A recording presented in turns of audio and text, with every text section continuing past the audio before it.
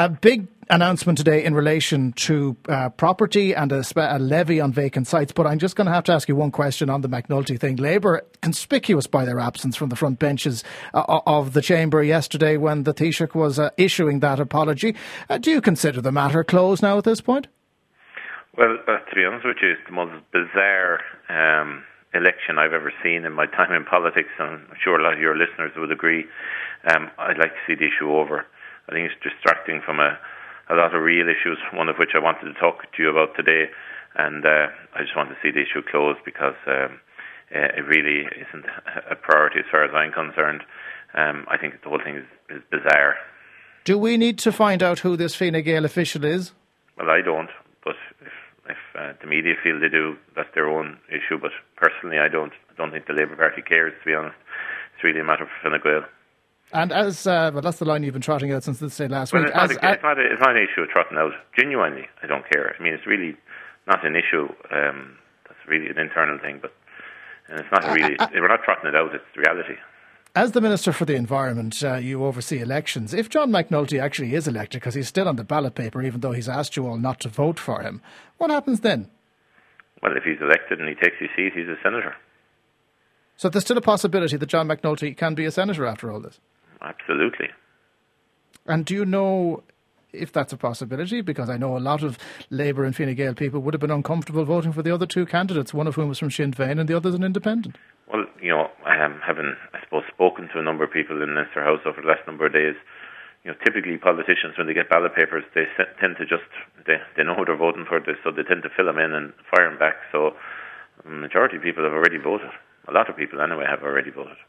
So you think there's a possibility that John McNulty will still be elected?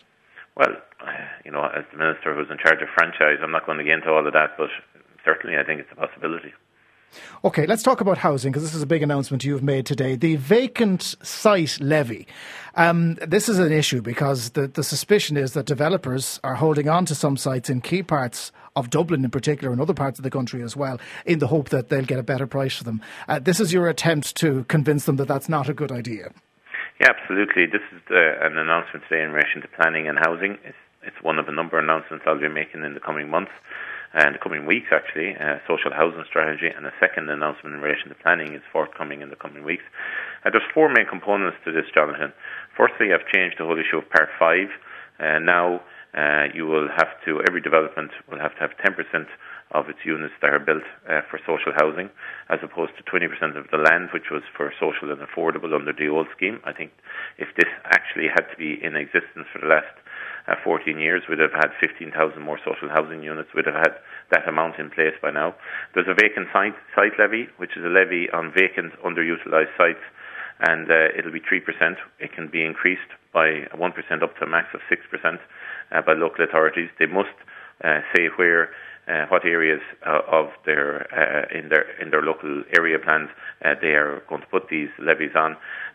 But for instance, there's 600 sites between the two canals in Dublin alone, which lie dormant as we speak and are underdeveloped, and there's people driving around in their cars listening to you today who are looking across at them.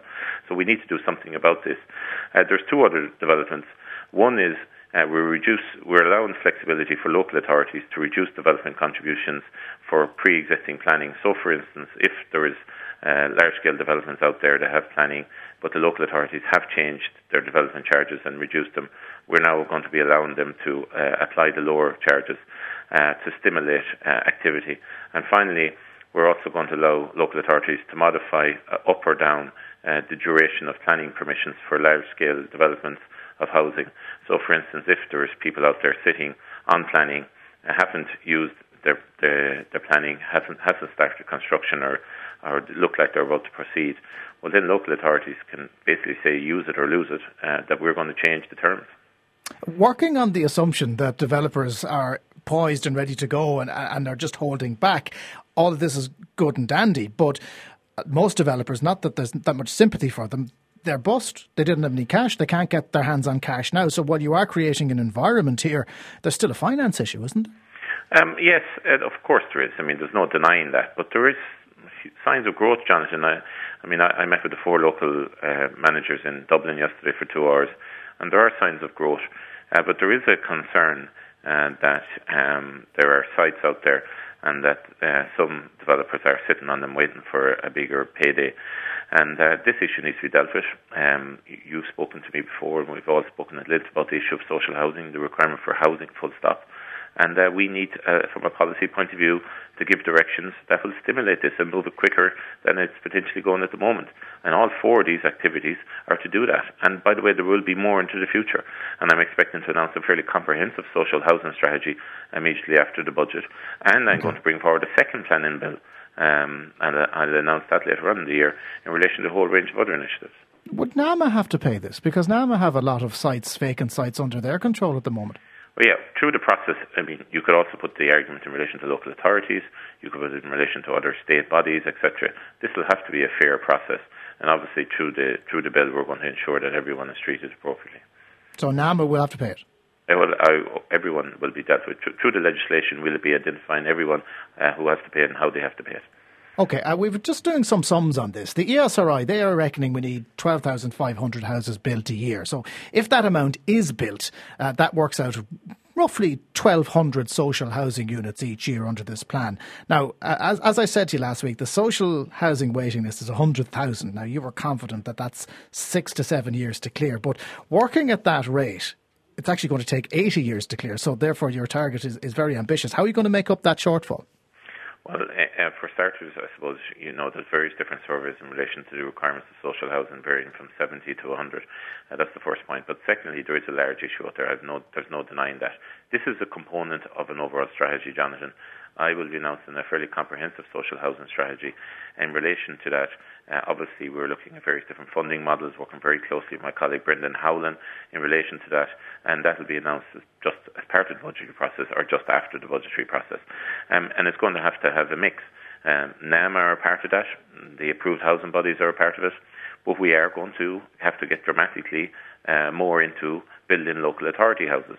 And I think it was a mistake for the last 15 years that local authorities were driven out of this area. It was essentially privatised. But we're also going to have to look at what other vehicles can be created to fund the development of social housing. And essentially every day of my week at the moment is based on doing that. And we have a very short time frame to do it, but we are going to get there. It is the number one priority for this government is to deal with the housing crisis and to deal in particularly with social housing. OK, but I mean, you're still looking at decades unless we get this dramatic ramp up. I look forward to reading the proposals you're bringing out after the budget. It's going to take a lot of construction, a lot of investment and a lot of people getting on board with your plan. Yeah, well, of course it is. But, I mean, it's up to government to drive policy. And, what we have to do is stimulate, activity. What I've announced today is based around stimulating activity. And then this is one piece of the jigsaw. And another piece of the jigsaw will be getting access to finance, which we will be announcing a comprehensive social housing strategy as part of. And another part of the jigsaw is that local authorities themselves will have to actually go out and build these houses, these units. And what we have done in relation to local authorities is ensure that they are ramped up, they are prepared, they have the skill base, and they've done everything to ensure there's no drop in time in relation to having sites available for social housing once the strategy is announced.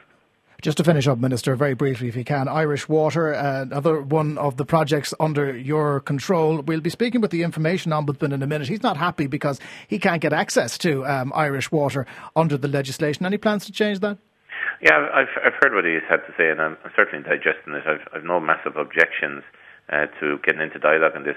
I will just point out, though, that other utilities, energy utilities, for instance, ESB, etc., all the interaction there from a customer point of view is done through the CER, which is the regulator, and it would be the norm that Irish Water is done the same way. But having said that, I'm open to conversation on this. Certainly some of the points he's made are worthy of consideration, and I'll be looking into that. Minister for the Environment, Alan Kelly, thank you very much for joining us on Newstalk Lunchtime. Thank you.